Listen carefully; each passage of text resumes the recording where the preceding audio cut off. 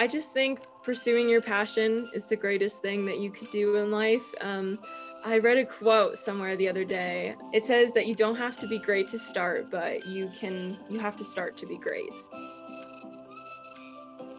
Welcome to the AESD Scoop, connecting beyond the classroom to bring you conversations pertaining to our children, the future generation. Connecting with local and national experts to answer igniting questions the kids of tomorrow face. Connecting to bring you trustworthy resources, advice, and expertise for modern-day families. Tune in on Wednesday. This is the AESD Scoop. Hello, AESD listeners, and welcome back to AESD Scoop. It is our podcast wherein we have members of our community, community partners, and in this case today, we have an amazing author who is a member of our local community, and she has some exciting news to share with us. Abby, please reintroduce yourself. Hi, so my name is Abby Salaya. I'm currently a freshman attending NAU, and I just published my second book in my fantasy series, A Throne of Their Two Red Flames. The second book is called A Throne of Their Own. Woo! Absolutely super excited to have you back, Abby. We had a conversation last year when I'd learned about your first book, and I would love for our listeners to hear just a little bit about it. Now, you can't tell them everything because they have to read the book. Right. But I would love to have you kind of just lay the groundwork of how you got here. Yes. So about the book series itself, it's a fantasy series, primarily young adult for high school audiences and up. It follows two sisters on two separate journeys, but they sort of intertwine in the middle. There's lots of kingdoms and magic and romance as well. So while one sister is finding her journey to become the next queen, the other sister discovers she has magic and she has to go on a journey to discover what that means for her. And the second book is just sort of picks up where the first book leaves off. So I can't say much there. You definitely can't say, because that's a real cliffhanger for certain. And I will tell you, I had the pleasure of reading your first book. I haven't yet been able to read your second.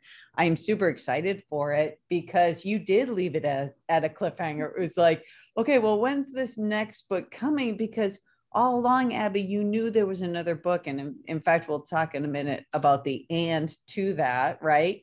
But tell our listeners about that whole thought process you went through when, even as you're writing your first book, you're already anticipating the second book. Right. So when you're writing, it's a journey, and you start with these characters and you have to condense their story into however many pages is best for them. So when you have a character, you need to complete their full arc. And I knew that for my characters, one book wasn't going to be enough. And then I started working on the second one. I'm like, well, 2 books isn't going to be enough, but 3 will be absolutely perfect. So 3 will be enough to give it closure and wrap it all up. Oh, that is perfect. I just heard you use an expression I've never heard before, the arc of a character. Can you delve deeper into that, please? Yeah, so every character goes along a main journey. They have a progression, just like any human does. You know, we're faced with a lot of tasks and difficulties, and we have to overcome them, and we have to progress as a character with as a person with our morals and things like that. So characters go through the same things, and they have to resolve different things throughout their story. And in order for them to grow properly, it might take however many pages that it does. Okay, so have you been in a situation where in your mind and in your heart, your character's arc or journey in their development just gets bigger and bigger, and you're like, hold on a second, I need to scale it back, or maybe it's incomplete? Just kind of thinking about, like, can you think about maybe not a character from one of your current books, but maybe another character that you were trying to develop, and any challenges you may have had while developing those characters?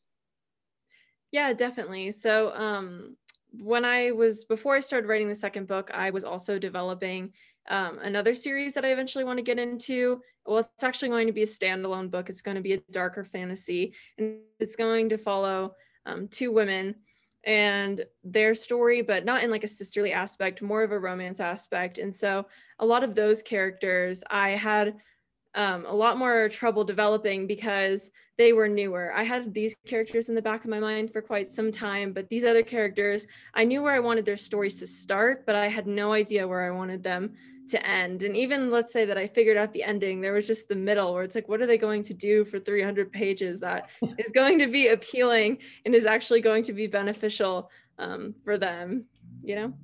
Okay, I love what you're saying, beneficial to them, meaning when I hear you talking about this, I mean, Abby, I don't know if you know this, but I have two daughters. So in my world, it's like I'm constantly thinking about different activities and opportunities and experiences that will benefit them, right? That will help them to grow and develop. And I hear kind of that same nurturing piece in you as you're talking about the characters in your book.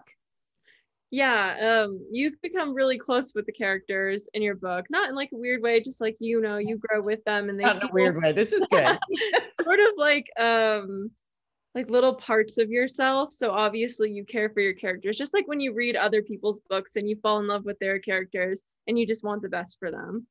Okay, that's so very true. And interesting how you just said in part of you, like you are living their journey because to some extent they are an extension of you. Every single one of your characters must be some sort of an extension of you, maybe in a way of this is, you know, maybe the villain, right?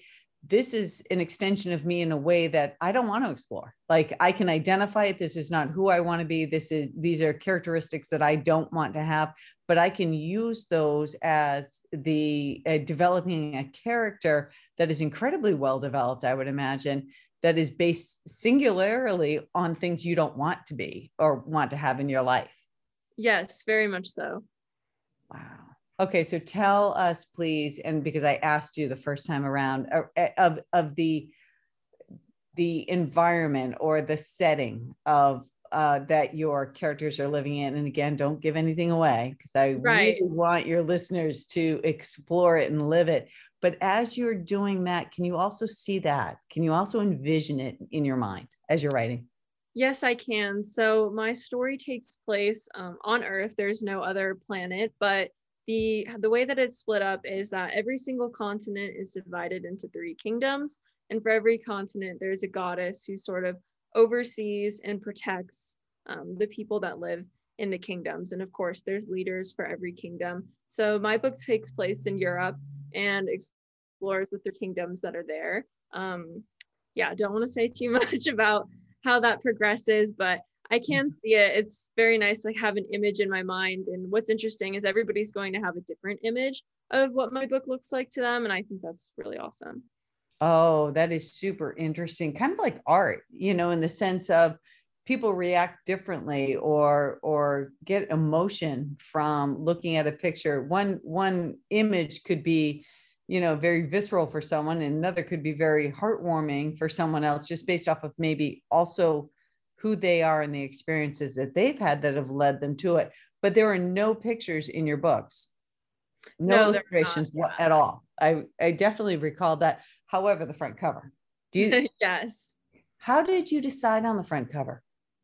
Well, I sort of had an idea for it, and I knew I'm not very good at art. Art is not my strong suit. So I actually hired a wonderful illustrator to do the cover for me. Her name is Rena Violet, and she also worked with me on the second cover. So I sort of just brought an idea to her. I knew I wanted something very clean looking. I didn't want people on my cover. I wanted like sort of an idea for my cover. So I sketched it out and then I gave it to her, and she transformed it into something really beautiful. So when you first gave this kind of this is what I'm thinking. I sketched this out, and did she pick your brain? Did she, you know, ask for more details to be able to really get deeply into what you were thinking, what you were feeling about it? Yeah, she did. She did lots of revisions with me. So if something wasn't the way I liked, she would go in and fine tune it.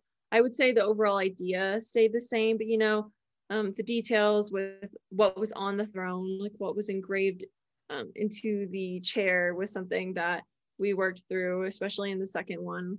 What colors, like the little bubble and the spine would be that said it was the first book, things like that.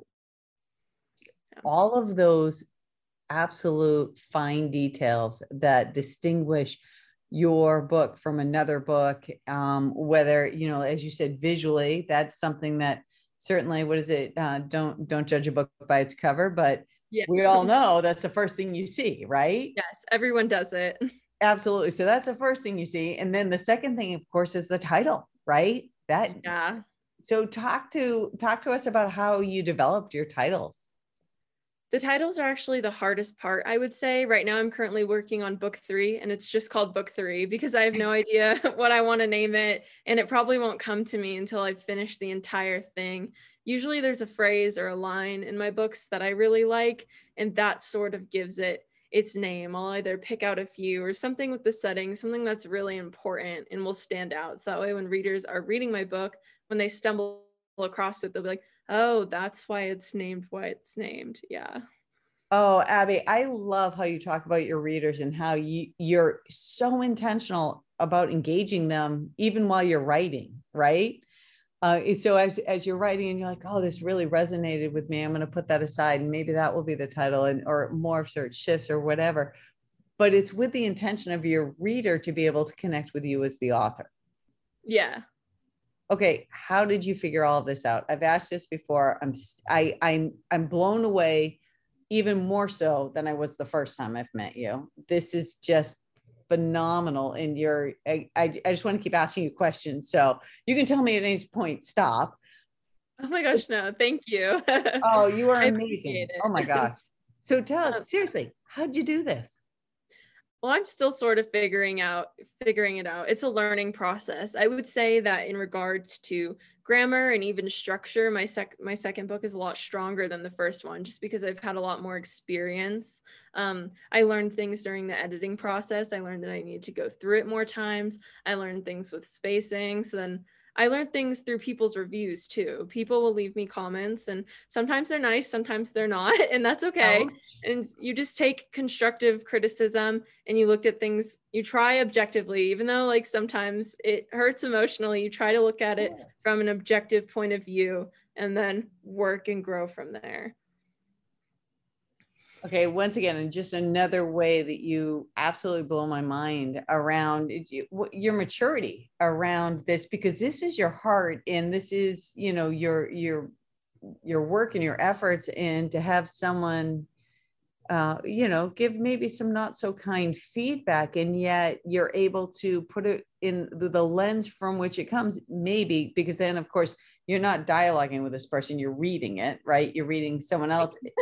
And so you probably go through every span of emotions, I would think, and then kind of get to the spot of, okay, let me put this into the right spot. This person's giving me feedback, and how can this feedback help me?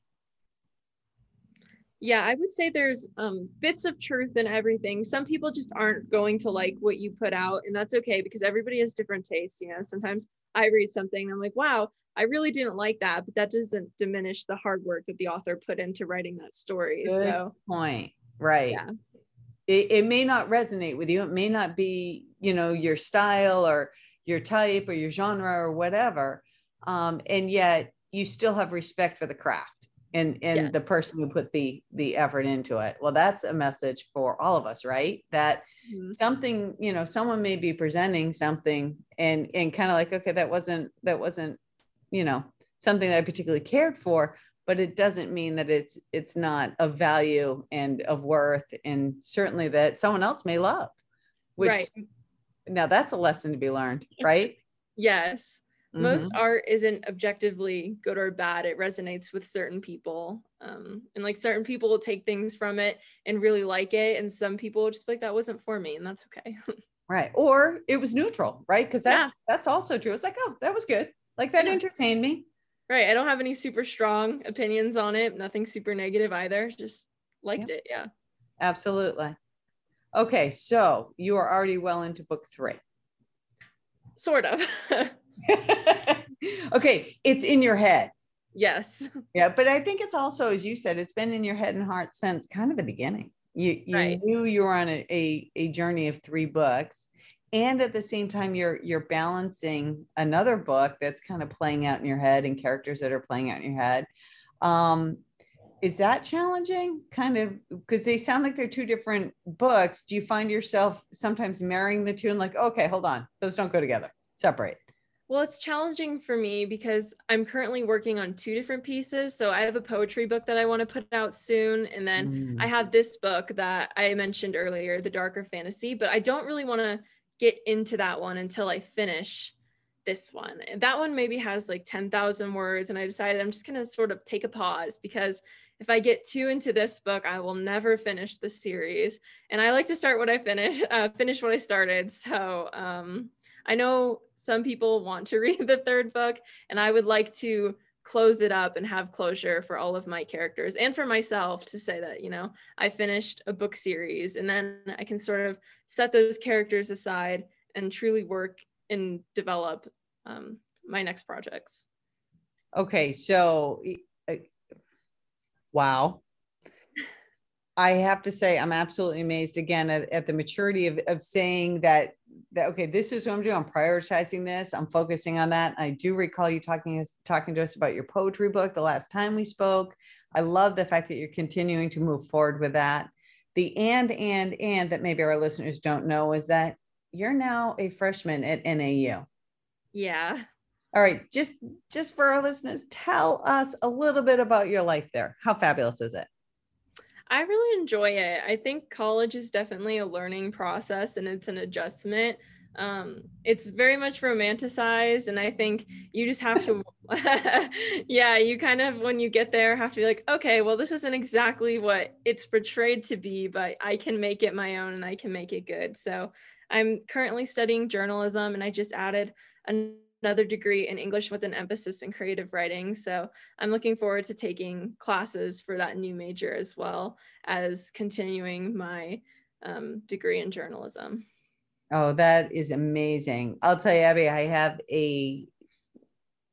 my oldest daughter who just graduated from U of A last year, and my youngest is a freshman at ASU. And well, between the three of you, you've met the trifecta of our Arizona universities.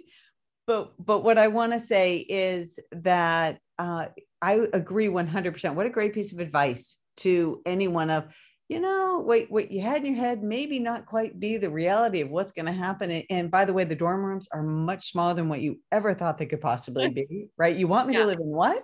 Right. But I have very true. a car full of stuff that are precious and need to be with me, right? Yes, exactly. Yeah. But you're able to juggle the workload, a full load, and then some, and be an accomplished writer. And I'm sure having an amazing opportunity to meet new people and to explore a new place. I'm absolutely blown away by you. I can't stop saying that because it really is just absolutely mind-filling and heart-filling what you're able to do. And I can only imagine how proud you are of yourself. I hope you are. Well, thank you. Yes, Absolutely. I am proud of myself. There are some times, you know, where I'm like, I could be doing more, but I'm like, I already do so much already. So I don't know where you'd find time to do more. I don't know. I don't think I could. Well, I am super excited to read your second book, and just huge congratulations on this next accomplishment in your life. And I look forward to talking to you after you get that third book done. Well, thank you so much. Thank you for having me. Absolutely. Any advice for our listeners, any potential writers out there, any last words you might want to share? Yeah. So I just think pursuing your passion is the greatest thing that you could do in life.